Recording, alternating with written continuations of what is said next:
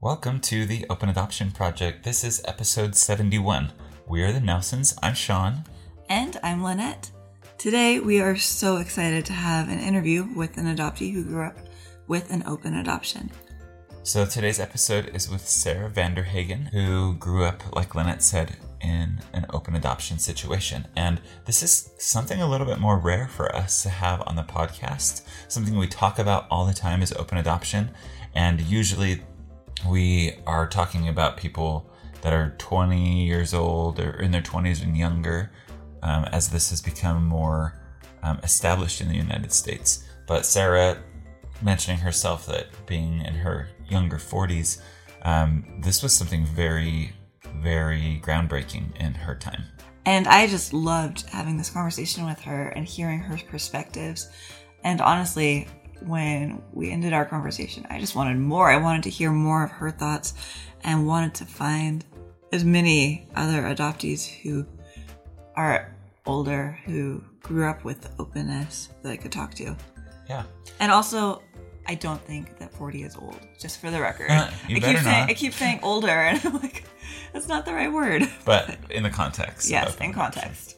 So this is a great conversation. I loved listening to this conversation with Lynette and Sara, and we'll hear from her own perspective, but also as an adoptive mother. We'll recap a little bit here at the end of the episode and share a couple more of our thoughts that we've gained from this great conversation with Sara.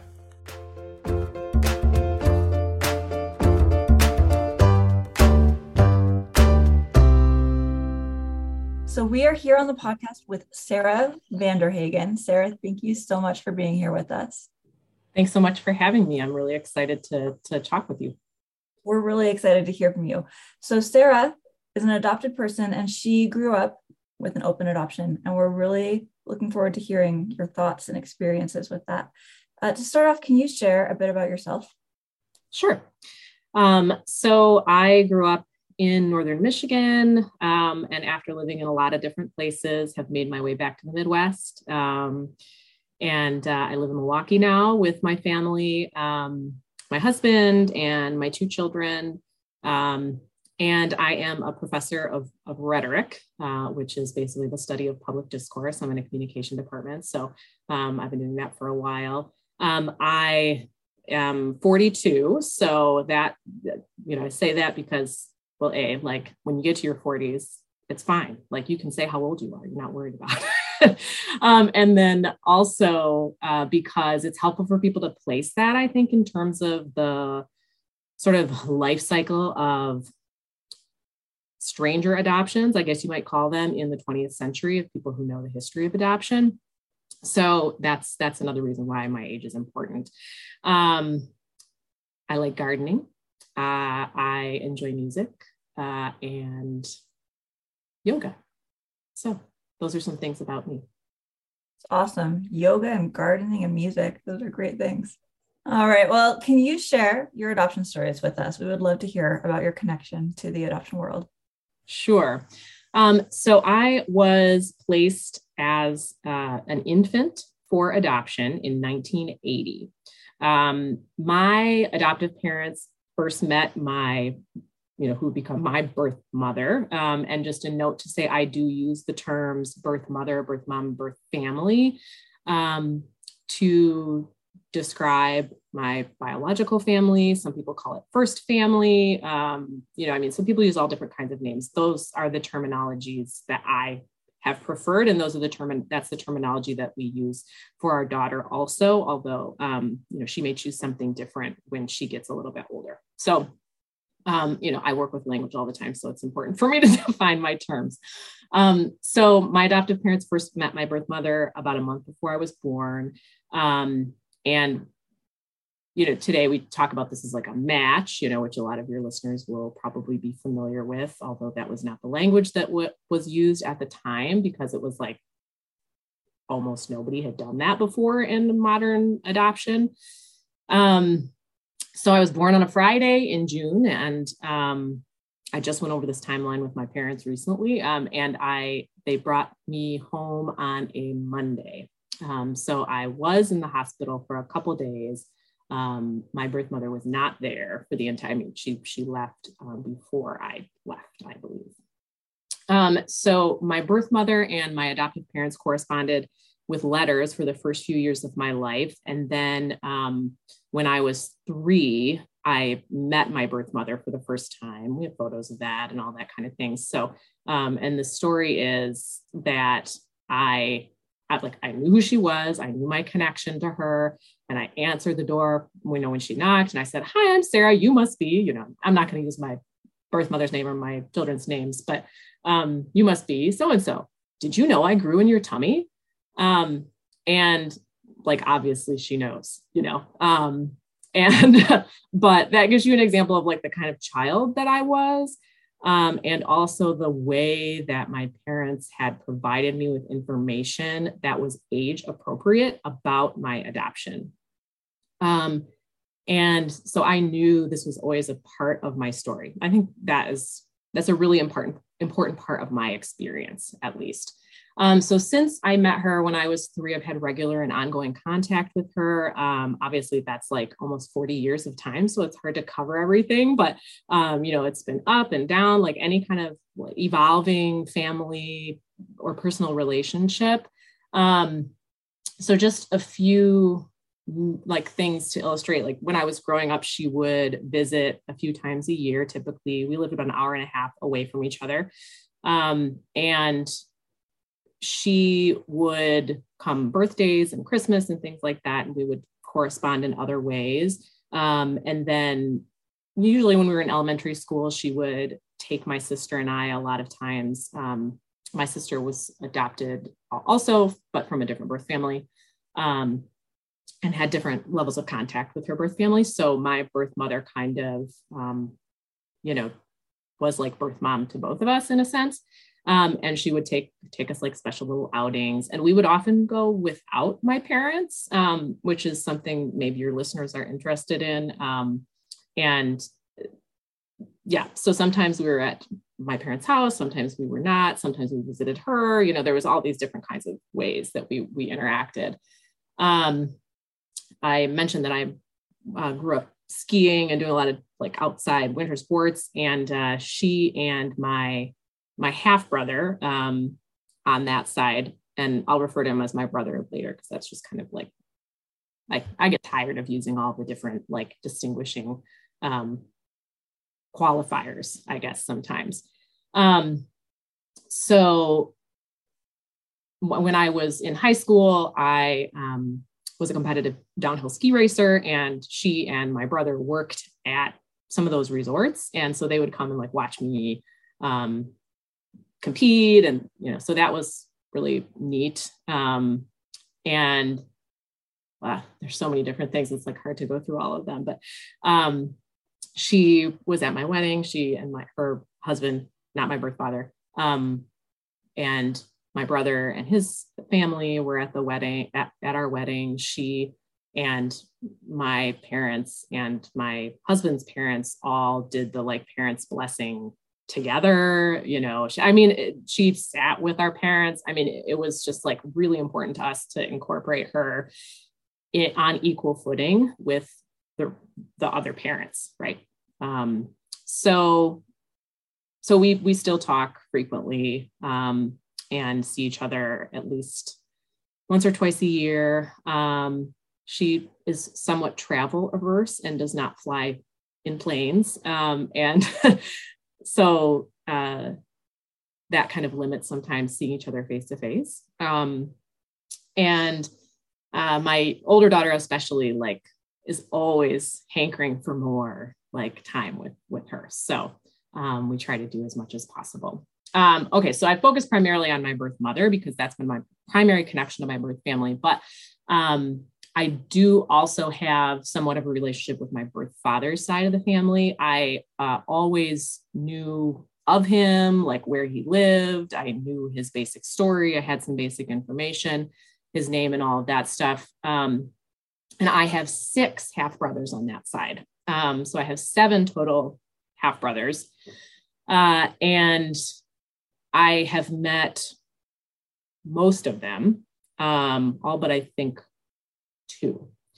And I did meet my birth father once as an adult when I was about 25. I first met some of my birth father's family when I was about 8. And didn't really have like a strong relationship with them, I would say, but my birth mother lived in the same town as most of them. And so she would be like, oh, hey, I saw so-and-so at the grocery store and they, were wondering about how you're doing and da-da-da. So I would like get information that way. So it was also like a little bit wary, my relationship with my birth father, because like the agency had some like negative interactions with him. But I think that's partially because like of his personality. He struggled with alcoholism, which was reported to me as the primary reason why I was placed for adoption. And that was sort of a lifelong struggle. And some of the interactions that the agency had with him, he was somewhat volatile, but it was also my understanding that the way that birth fathers were incorporated into the process was very different then, right? Like their rights were not really considered. And so, I have theories about how that might have played out for him. He passed away not long after I first met him. So a number of years ago, like almost 15 years ago, I think now. So, but I did meet him once. It was awkward and it was challenging, but he had found out that I had my adopted dad had given me an accordion because my birth family is Polish. And there's a whole long story there, but I'll make the short version here. But I knew that my birth father had played the accordion. So he did, like somebody in the family had a squeeze box and he played a song for me. And later I told my birth mom, like what song he played. And she was like, oh, that was my favorite song that he ever, like he would sing it to her, And so that was a really like special moment. I had a little bit more correspondence with him, but really it's primarily through his kids. And the thing that really led to that was, in my early 20s, one of the wives of my brothers on that side sent me a photo album after I had graduated college and was living in Boston. And it was like this beautiful album of everybody in the family and like what they like to do and what they like to do together. And it was just an amazing sort of invitation to, I had known about them and everything, but it was like an overture of like, we really want to know you, and we want you to know us. And here we are, and so I was like, I think maybe I'm ready for a little bit more of this. And so we started to reconnect a little bit more. And I think about that. And I think it really exemplifies. So Jim Gritter, who's a name that people might recognize from reading about open adoption, he was one of the pioneering social workers. He also happens to be, he and his wife were my parents' best friends. So that is a big part of my story also that it's probably relevant to people who know the history of open adoption. But he has this idea about his last book is about hospicious adoption is the phrase that he used, like different people in the constellation being hospitable towards one another. And I just like that photo book was just like, she doesn't have any biological connection to me. Like she married into the family, like she might have a vague awareness of like what was going on when I was placed and everything. But it just, to me, it was so welcoming. And I think that's a really important thing. That's so beautiful. I love all of these connections that you were able to have. Yeah. And they're so different. They're all really different. And my relationship with my brothers on that side, it kind of started and was going for a while. And, then I moved to Las Vegas and I had been living in Chicago and moved to Las Vegas. And that's obviously very far away. And then, we moved here and the pandemic happened. So it's been hard to kind of get back to those, but I have maintained connections with them. But it's just not as close as like with my birth mom and my brother on that side. So, as I think is clear, openness and adoption is like absolutely central to my experience and my story. And so in my case, one of the reasons that I understand my parents were kind of brought together was because they wanted an open adoption. Like my birth mom wanted that. My adoptive parents wanted that. Like my mom has this story about, she's told me this story several times about how she had this stack of books about like the experiences of adopted children that like their social worker had given them. And she was reading through them, and she was reading Betty Jean Lifton's book, Lost and Found, which some people might be familiar with. And she's like, I just couldn't take it anymore. She said, I took the book and I threw it across the room. I said, I will never do this to my child. Like I will never raise a child in this kind of closed system.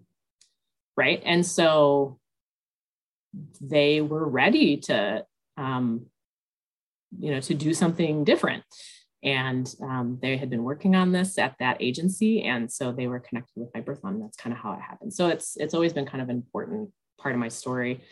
And it's my understanding that my adoption was the first open adoption in Michigan, which was one of the first earliest states to have open adoption. Again, like in context, modern adoption, right? Because like adoption records really only began to be sealed in the like early 20th century, like 1940s and so on. So, and so it's a modern like change, not necessarily like there used to be open adoptions in a different sense, like kinship adoptions and so on.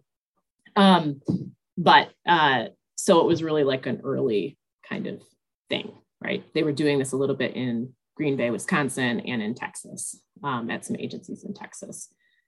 So that's an important piece of the whole thing as well, because of kind of my position in all of this. And because, like I said, I was kind of like precocious, like, hey, did you know I grew in your tummy, kind of thing, as a kid. And I like to talk and I like to write.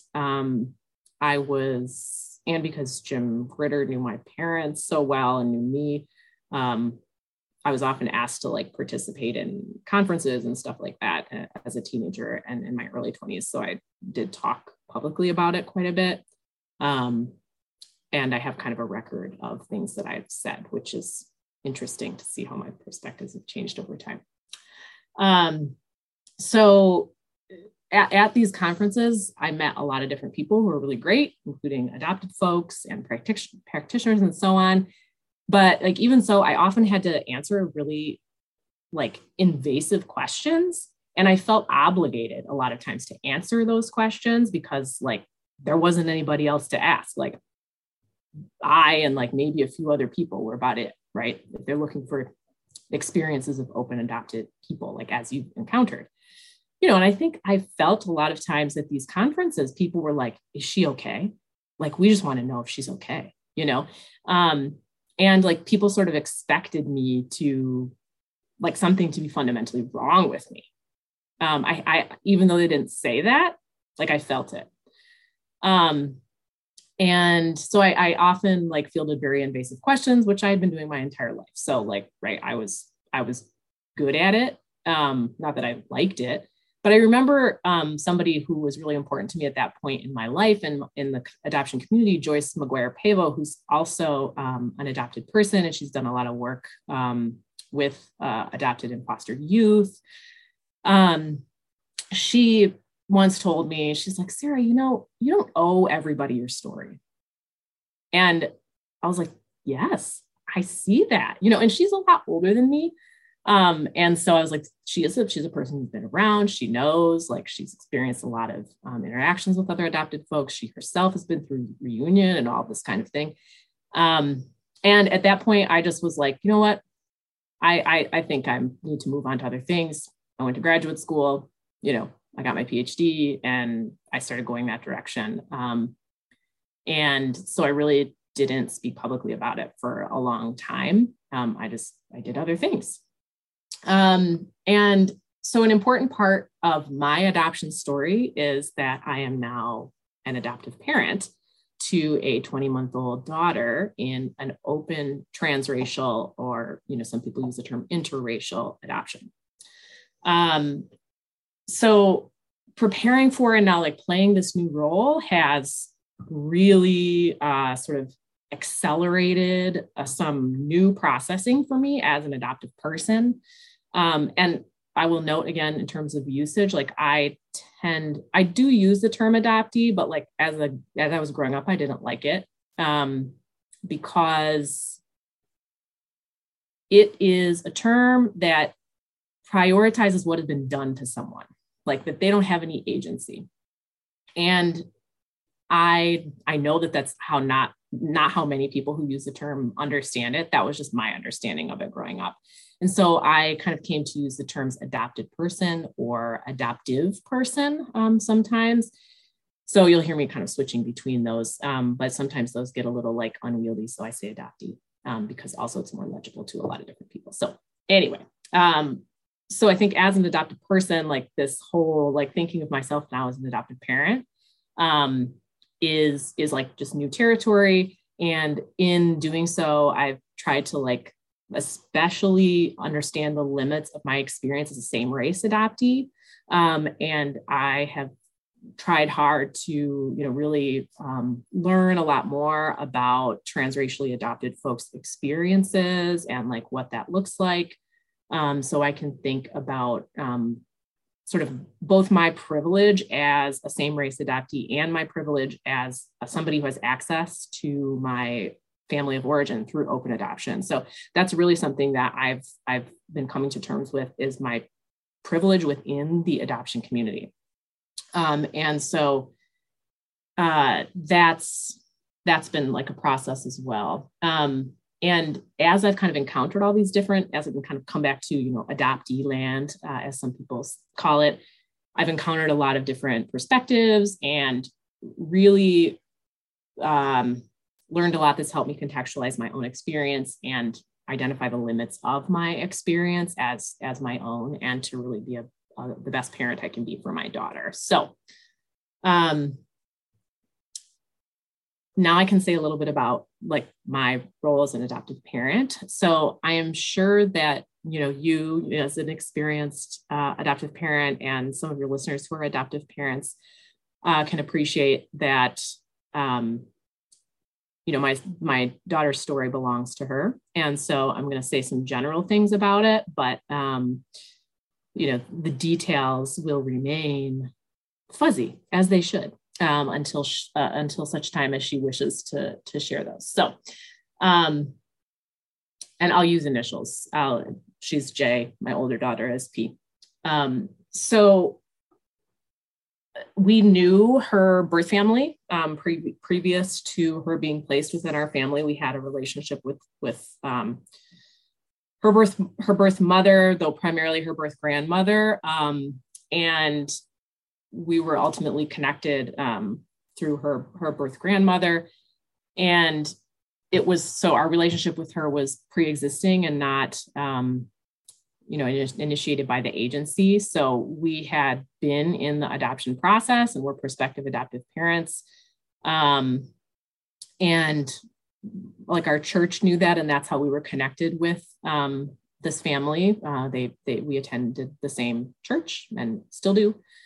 And so that is how we were connected with them. And once Jay's birth mom decided to place her, we went kind of into the normal agency, independent caseworkers and all of that kind of thing. So then, she was placed as an infant in our home, and, came home with us when she was a few days old. And we have had an ongoing relationship with her birth family since then, including many, many different members, her birth parents, birth grandparents on both sides, aunts and uncles. And then she also has an older half sister that we have a good relationship with. And, so we're sort of figuring out names like for them, and not like what is her name, but like how we are going to refer to these new members of our family. And also because Jay's half sister is now attending the school that my older daughter attends, which my younger daughter will soon attend. So they'll all be going to school together. And so people see them, and not only are they like different, they have different racial identities, right? So different physical features. And my older daughter has a really good relationship with Jay's other sister. And so sometimes students are confused by that. And we've had like, how do we deal with that kind of thing? And we've tried out different phrases to describe that relationship. But I think our favorite is, this is my sister, right? Like the sister of my sister. So we'll see if that sticks. So that's kind of where we are. That's kind of where we are now. Such a rich and wide experience. Really, really appreciate you sharing. Thank you. Sure. All right. So with your experience where your adoption has been open, your birth mother has been part of your life for such a long time, do you feel like you have a unique experience contrasted with other adopted people your age? Yes, absolutely. And I kind of assumed that there would be more of us as I, kind of went on in my life. And there are, but not as many as I had hoped or, really predicted, I guess. And by far, so adoption in general was familiar to me and actually is a pretty significant part of my extended family. I actually have two older adopted cousins and two younger adoptive cousins in my adoptive mom's side of the family. Wow. So it's like part of our family story. And some of those are closed or were closed, but people have been in reunion and others are open. So the younger ones, the younger than me, are open. So it's something I was aware of, but I also knew there were different kinds of experiences. But I think maybe your listeners will be familiar with the fact that like in the 70s and 80s, open adoption was not just uncommon, like it was totally unheard of. Yeah. At least as far as modern adoption went. And the openness was really the result of kind of some activism on the part of adopted folks who had been part of the closed system, and also birth parents who, were like, this isn't good. And so I think my experience, as I've discovered, when I was growing up, it was pretty unusual. And even coming back now and trying to reconnect with other adopted folks, it's a very different experience. And I've really discovered it's been sort of shocking, honestly, to find how unusual my experience is, even among people who are 10 or 15 years younger than me. So that's been sort of an education, I guess. And I sort of assumed when I stopped going to these conferences and such in like the early 2000s that we were like, we're on this like kind of march that would just be inevitable towards greater openness and like better outcomes for, adopted folks and birth families and open records and all this kind of stuff. And that has not happened. And so I think reconnecting and doing a bit more research on my own has been a little bit sobering to see how little has actually happened on that front. I'm glad to see increased openness, but not even to the level that I had thought. So again, as I mentioned earlier, like part of this process of realizing how different my own experience is like really coming to terms with this privilege that I have as a person who has access to all of that, and how fortunate I am to be in that position, to have had the birth parents support system that I have had, that is not something that I take for granted. Yeah. So how do you feel like this experience with adoption has led you to where you are today, particularly you becoming an adoptive parent? I had generally positive experiences with my own adoption. I want to very clearly say again that these are my experiences and they do not represent all adoptees. I think it's really important to recognize that adopted people, like any kind of minority group, are not a monolith and have all varied, extremely different experiences. And in large part for adopted people don't necessarily have a lot of control over that until they get to a certain age, right?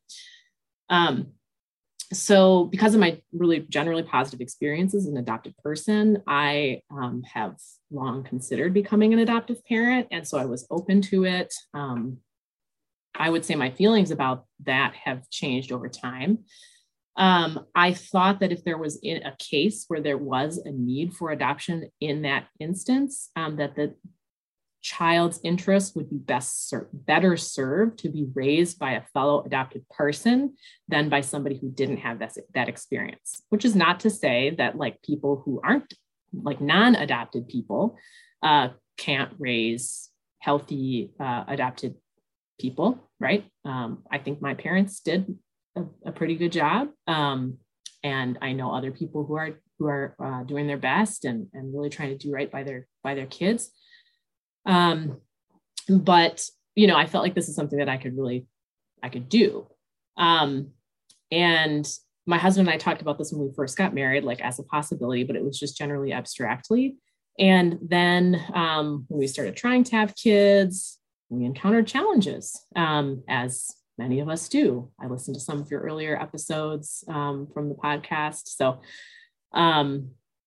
that was really challenging, and it became a real possibility that we would, you know, think about adoption when we were diagnosed with unexplained infertility, went through a whole bunch of fertility treatments, and eventually my older daughter was conceived through IVF. And I'm very glad we had the opportunity to do that, but that was like in part economic reality. Like in the state that we were living in, fertility treatments were covered by health insurance when we were living there, and then we moved and it was no longer the case.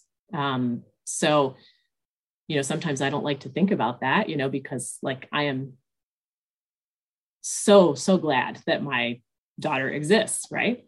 And sometimes, like it is with adoption, it's strange to think about alternate realities, but you do, right? So we decided to pursue adoption when I didn't conceive spontaneously for a few years after, you know, because I had heard that sometimes that happens. I knew people who had that experience, but it became pretty clear that that was not going to happen. And we didn't want to do IVF again. We couldn't really. And so we decided to pursue adoption. And we started the process when we lived in Nevada, and we're waiting parents there. And then we had to restart the process when we moved to Wisconsin. I really thought I knew a lot about adoption going into the process several years ago when we started. And I did, but I knew certain things, right? I didn't know how much bias there still was against openness in adoption, and how little had really changed since I was adopted. You know, which at that point was like almost 30 years, you know. My adoption education as a process was really, I think of it as like an education in the adoption industry, right? Like, and its shortcomings. Like I knew there were problems because otherwise my adoption wouldn't have been open. Like that was, open adoption was a solution to, or perceived as a solution or a partial solution or move towards something better for a problem, right? Secrecy. And so I knew there were problems, but it was the extent and the persistence of the problems that I did not fully understand until I actually went through adoption education. And so I wasn't really prepared for that in either case. There was something I wanted to mention here in terms of the relationship between infertility and adoption in general that I don't think get talked about very much. So this is a little bit of a tangent, but I've been thinking about this a lot over the last few years. And the first, they aren't often discussed. The first is that I don't think a lot of people often consider like the distinctive and unique pain of an adoptive person struggling with infertility, which is not to reduce anybody else's struggles with infertility. Like it sucks. It's very challenging and and not often talked about, right? But this is particularly something as an adoptive person who's become an adoptive parent who, let's say they're adoptees who feel a certain way about that, right?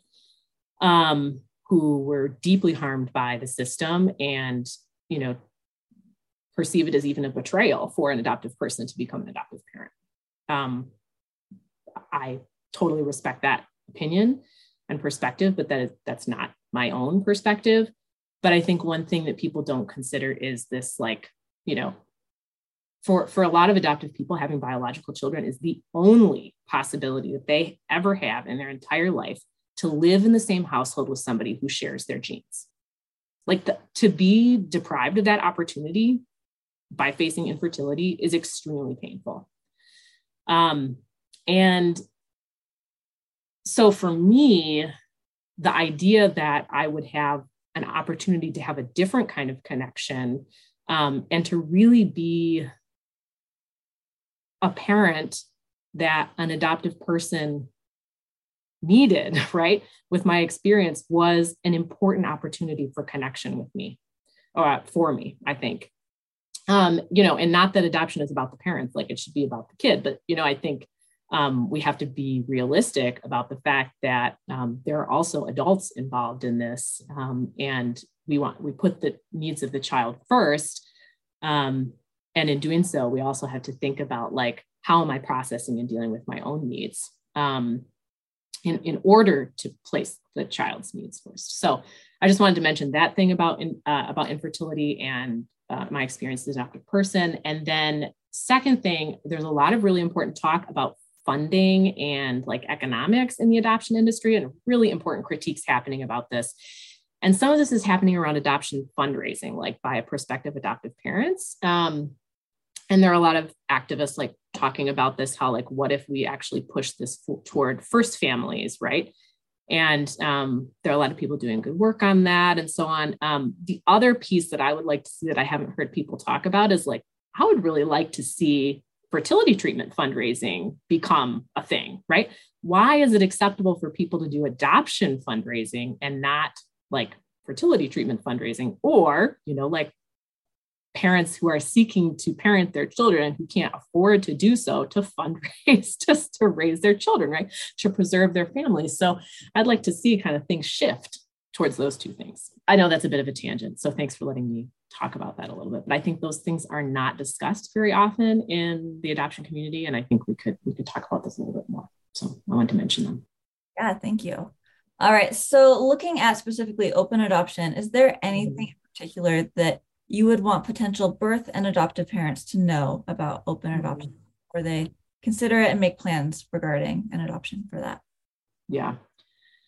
Well, I mean, first of all, I think it's important to say that, and I was reviewing some of the research on this morning, actually. This is one of the advantages of being employed as a professor, is you have access to like all this research. And the research does, in my understanding, show that an open adoption is better, right, than closed adoption. And both for birth families and for particularly the processing of grief associated with relinquishing a child. And then also for the adoptive person. Like, I think that's really important to understand that it is, like, it has been shown by evidence and experience to be healthier than closed adoption. It's the other thing to know about it, I think that's important, is that it's a lifelong commitment. Like an adoptive person does not, like, I'm an adopted person like my entire life. I don't get to unbecome adopted. Now, I heard recently that Australia started to annul adoptions. Like, there was a woman who had her adoption annulled. And that's interesting to me. And I don't know that much about it from a legal perspective or anything else. But what that suggests to me is that, like, man, the adults in that situation, I don't know anything about that situation, but it makes me very, very curious about how much the adults have failed in that particular situation. So I think it's important to know that for the first number of years, the birth family and the adoptive parents, as the adults, like, they have to be committed. Like, it's a lifelong thing. And there's really no formula for it. I think a lot of people talk about the uniqueness of every adoption situation, but it's like the uniqueness of every child, right? Like, you don't give birth to a child and then like, oh, like, this is my child template, like, no, they're like an individual real child who may or may not be what you thought. And the same is true of a child who comes to your family through birth or adoption. You don't parent like the template of your child. You parent your child, or like this particular child. Yeah. It's important, I think. Finally, I think it's really important for adoptive and birth parents to do as much like of their work as possible before bringing the child into that kind of complicated situation, right? We can't ever be totally ready for parenthood or adoptive, birth through birth or adoption, I don't think, but we can be readier, and I think it's important to do what we can to be as ready as possible. This is particularly important, I think, for those of us who are parenting children from different racial or ethnic backgrounds. And, to be like, adoption should not be, I don't think, the beginning of one's, sort of anti-racist journey and work. It should, I became the parent of this particular child because of the particular circumstances and the connection that we had with her family, not because I was seeking, my husband and I were not seeking to become parents to a child of a different race. Necessarily, we weren't not seeking that, but that is what happened. And so I think it's important for people to be prepared in that sense, and prepared to continue learning and to make mistakes. So, yeah, it's fantastic advice. So looking back throughout your life, what are some things that you've struggled with regarding adoption? One of my biggest struggles, I think, particularly since becoming an adult and kind of taking a lifelong view of this, is how much I've realized that time is a finite resource. And I can never, the real struggles that I have now are like, I think this is also part of the reality of being a parent to like younger children, and I also work full time and, all of these different kinds of things, but it's very difficult to find the time that I want for all the relationships that I have that are important in my life. And that is even more true, I think, in open adoption, because you have more relationships, which is amazing and can be a huge blessing. And I think it's totally worth it, but that is a difficult reality, that as much as I would like to spend more time with my birth family, it's not always possible. So that's challenging. Trying to think of what, one thing I think I've always thought a lot about is like, in my role in the adoption community and so on, is not in terms of my parents or like the adults that were really close to me, but other adults. Like, I always felt that they assumed that I didn't know what I was talking about. Like, a lot of adults don't believe kids or think that they can process hard things or understand confusing things. And so that was a struggle that I had sometimes, was like being a child who in many cases, I felt like I knew more than adults, and just because of the kind of person that I am, the kind of child that I was, sometimes I was just like, I don't have any time for you, like, if you don't believe me, like, go away. But it is a reality. Like, I was protected by adults who did care about my views and like valued my thoughts. But I know a lot of kids don't grow up in that kind of environment.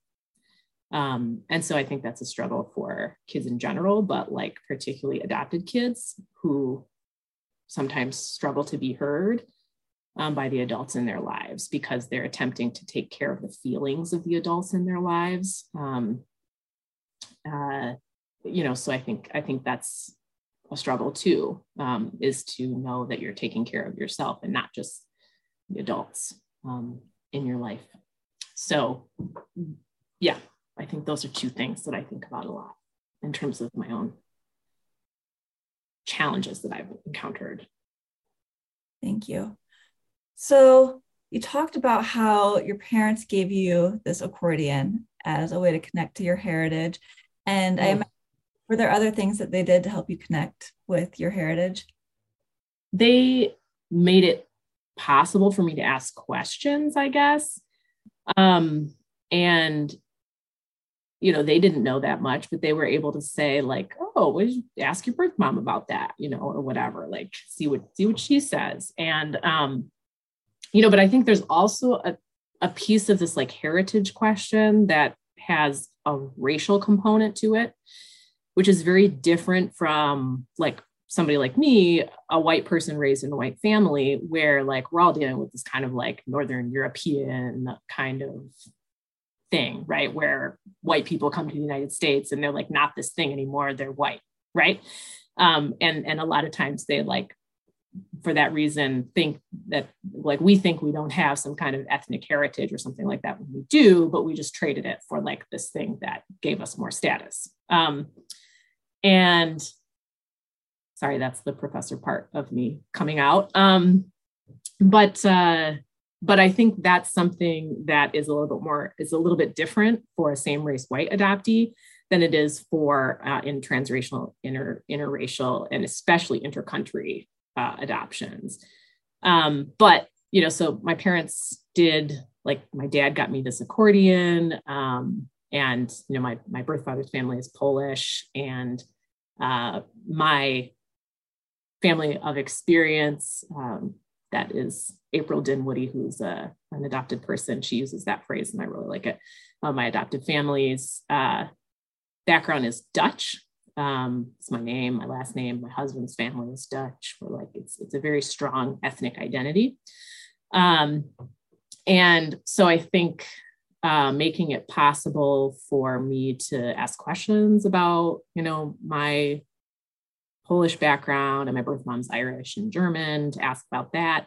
And to also consider like the differences in family culture, I think is really important, because and economic status and all of those kinds of things, which my parents didn't pretend like those differences didn't exist. I think that was important as well, and enabled me to ask some questions about that, even if they didn't have all the answers.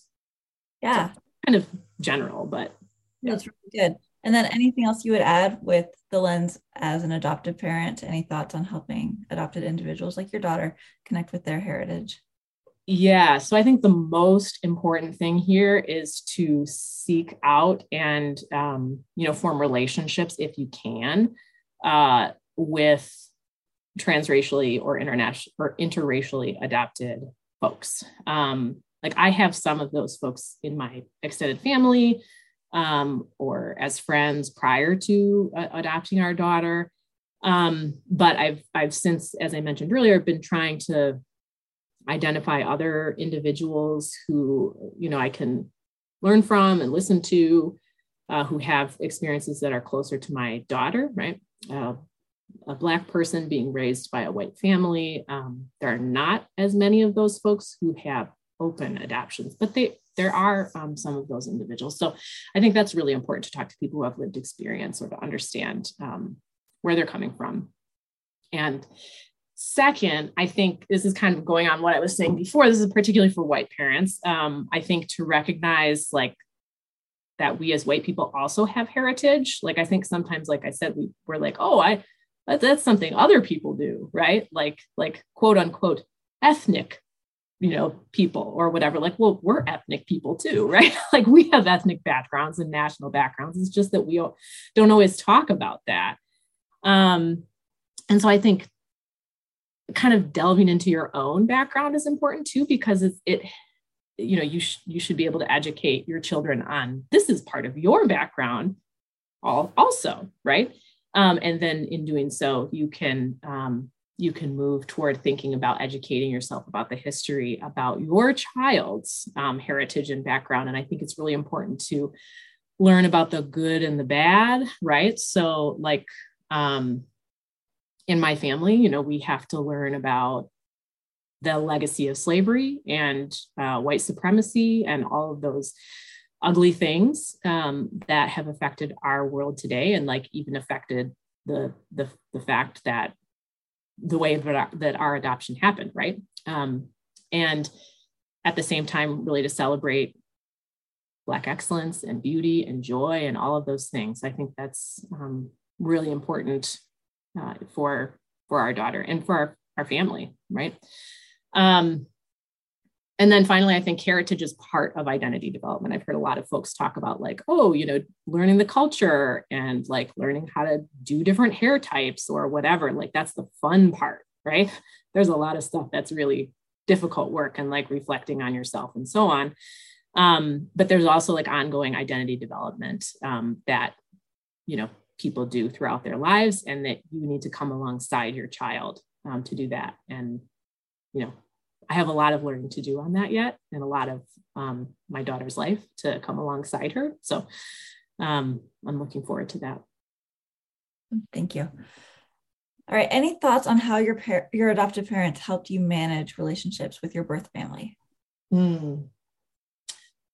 Yeah, that's a good question. I think, as I mentioned, they did most of the communicating with my birth mom when I was younger. And then we had meetings starting when I was 3. I do specifically remember them helping me manage feelings when things went in an unexpected way. So I have 2 examples of this. First of all, when I was about 8, so I used to sing in concerts and stuff, solos and things like that when I was a kid. And I was doing a Christmas concert, and my birth mom would like regularly come to these things. And one time she brought some members of my birth father's family, and I don't recall being consulted about that by either my adoptive parents or my birth mom. Maybe I was. People remember things differently, right? But meeting them was fine, but I was like really upset about it because I hadn't known that it was going to happen, and I was doing this like I was singing in front of hundreds of people, right? And I was like, I didn't know that these folks were going to like be here. And so that was difficult for me, I think, because I hadn't felt prepared for it. My parents really got an earful about it, and so, but I remember them listening to me, right? I don't have any recollection of all of what they said in response, but I think the important thing here is that I felt comfortable telling them that I was upset about it and like expressing my feelings and understanding that they would listen to me. So that was important because even just hearing me, I think is the part of managing my feelings, helping me manage my feelings and know that I can express them. I moved through that, and like reconnected with some of those folks later, but that was a hard moment, I think, for me as a child, where I was like, I don't feel in control of this situation, right? Second, like during parts of my adolescence, my birth mom was going through some tough things and kind of fell off the radar for a little while, and that was really stressful and difficult for me, because like I was worried that like, is she okay? Like, I don't really know. I worried I would lose touch with her, all those kinds of things. So I remember my parents also really listening to my concerns here, and my mom particularly encouraging me, well, how do you get in touch with her? Like, try to get in touch with her yourself. And that's really the point at which I kind of started taking over, I guess, more ownership of that kind of the communication between us. And those are 2 things that my parents helped me to navigate. But probably the most important thing was like the language that they used around adoption, and just the way in which it was normalized for me, as this is like a way to be. This is a way to be in a family, not weird or anything like that. So that was important for me as well. Thank you. All right. Well, we're going to have to start wrapping up, which I'm super sad about, but talking about challenges in the adoption community as a whole, what are some of your thoughts on things we could do to make the adoption community better, more ethical, more safe? Yeah. This is really hard because everybody has different kind of priorities and so on. One of your questions that I did think a lot about was adoption education, because I have been through so much of it and I've been on kind of both sides of it in a sense. I think the education for prospective adoptive families is not very good, right? It's not what it could be, at least in my experience. And we worked with 2 separate agencies in 2 separate states. So that's an area that I think we could see a lot of improvement on, particularly with, and I know a lot of adopted folks are out here saying this, like, we need more adopted people doing those trainings, and agencies like compensating them for that. I'm not saying I'm the person they should ask. Like, there are other people who have like MSWs and like PhDs in social work and so on, who are also adopted folks who have both experience, the expertise of experience and the expertise of, scholarship, that I think is an amazing combination. But so I would definitely, I think adoption education is an area that could use a lot of improvement. I also think, and again, there are a number of advocates and activists working on this, like structural change is extremely important. Open, I think original birth certificates are a right that every person should have, for instance. And I think there's a number of different types of structural changes that don't get a lot of attention because the adoption community is relatively small in comparison to the larger population. I think the Adoptee Citizenship Act, which people were very hopeful was going to pass at the end of last year and did not, and kind of got cut out at the last minute, which affects, tens of thousands of people, was not successful. And so I think those kinds of things are really difficult, because you just have such a small group, and it's hard to make structural change when the vast majority of people in the country and around the world have a particular view about adoption that's not really based in reality.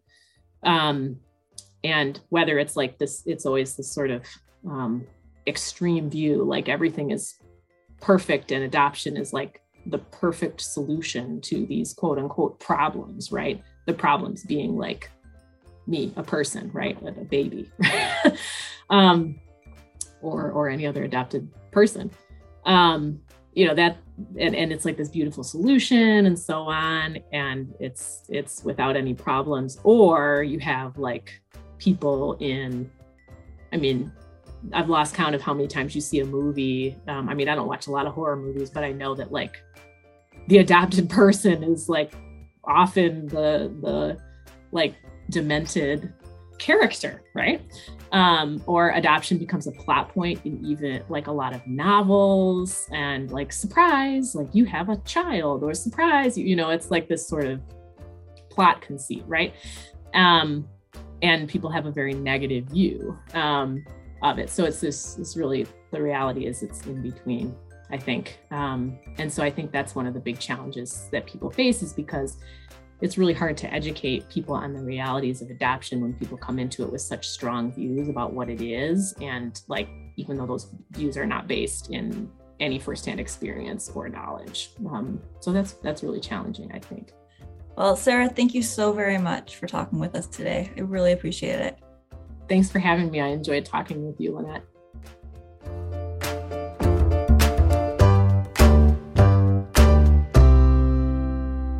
Thank you so much for listening to this episode of the Open Adoption Project. And Sara, thank you so much for sharing with us your experiences.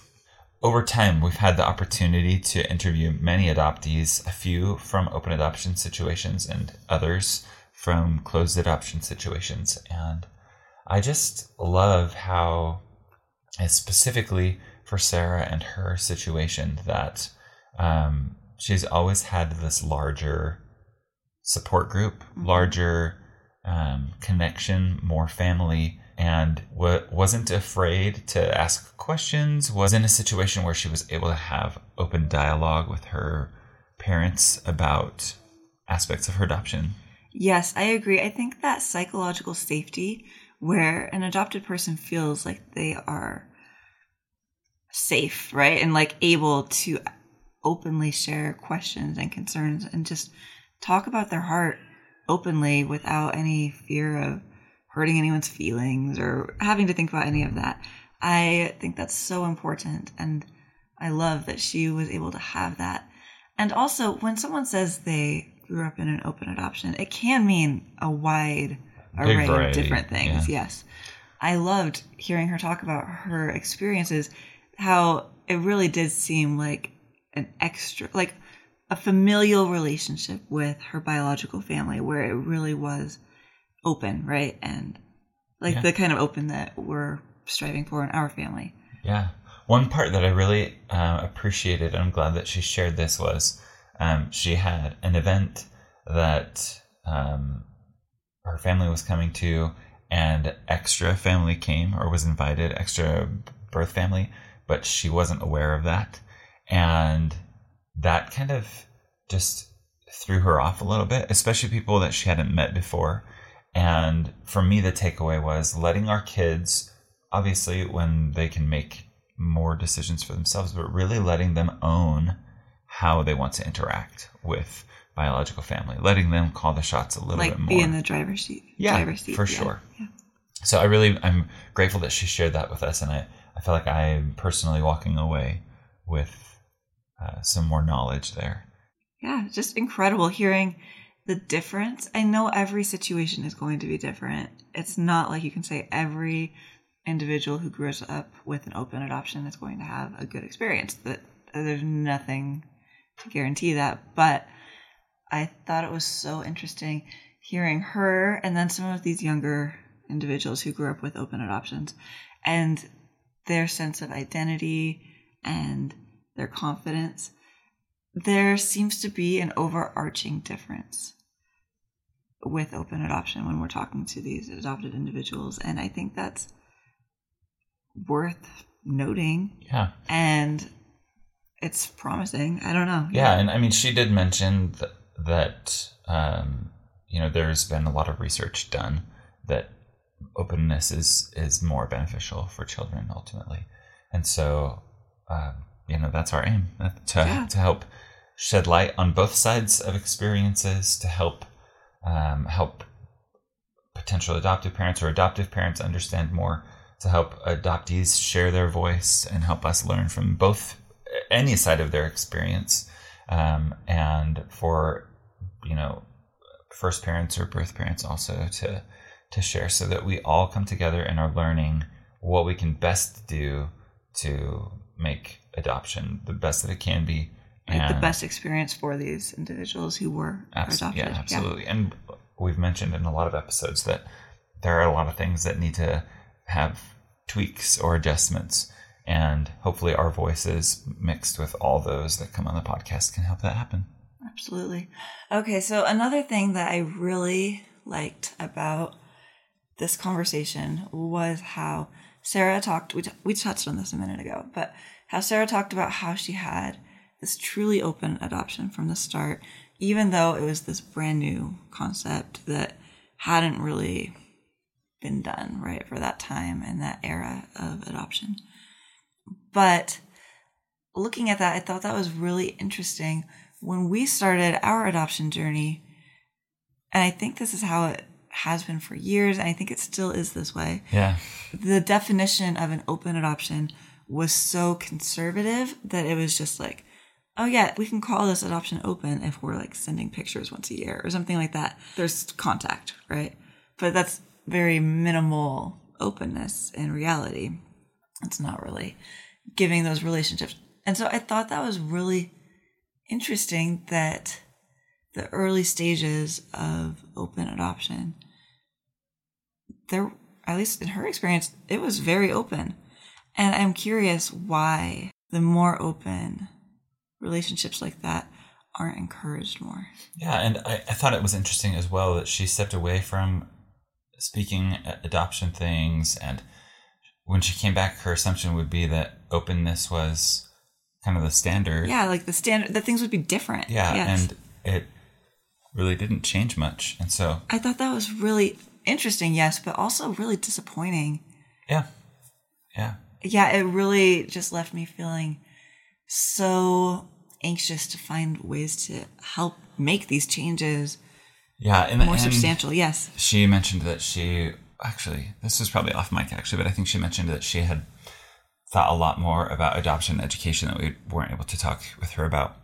And I think bringing her back to talk about that would be helpful. And just in general, adoption education, the way that hopeful adoptive couples are introduced to open adoption.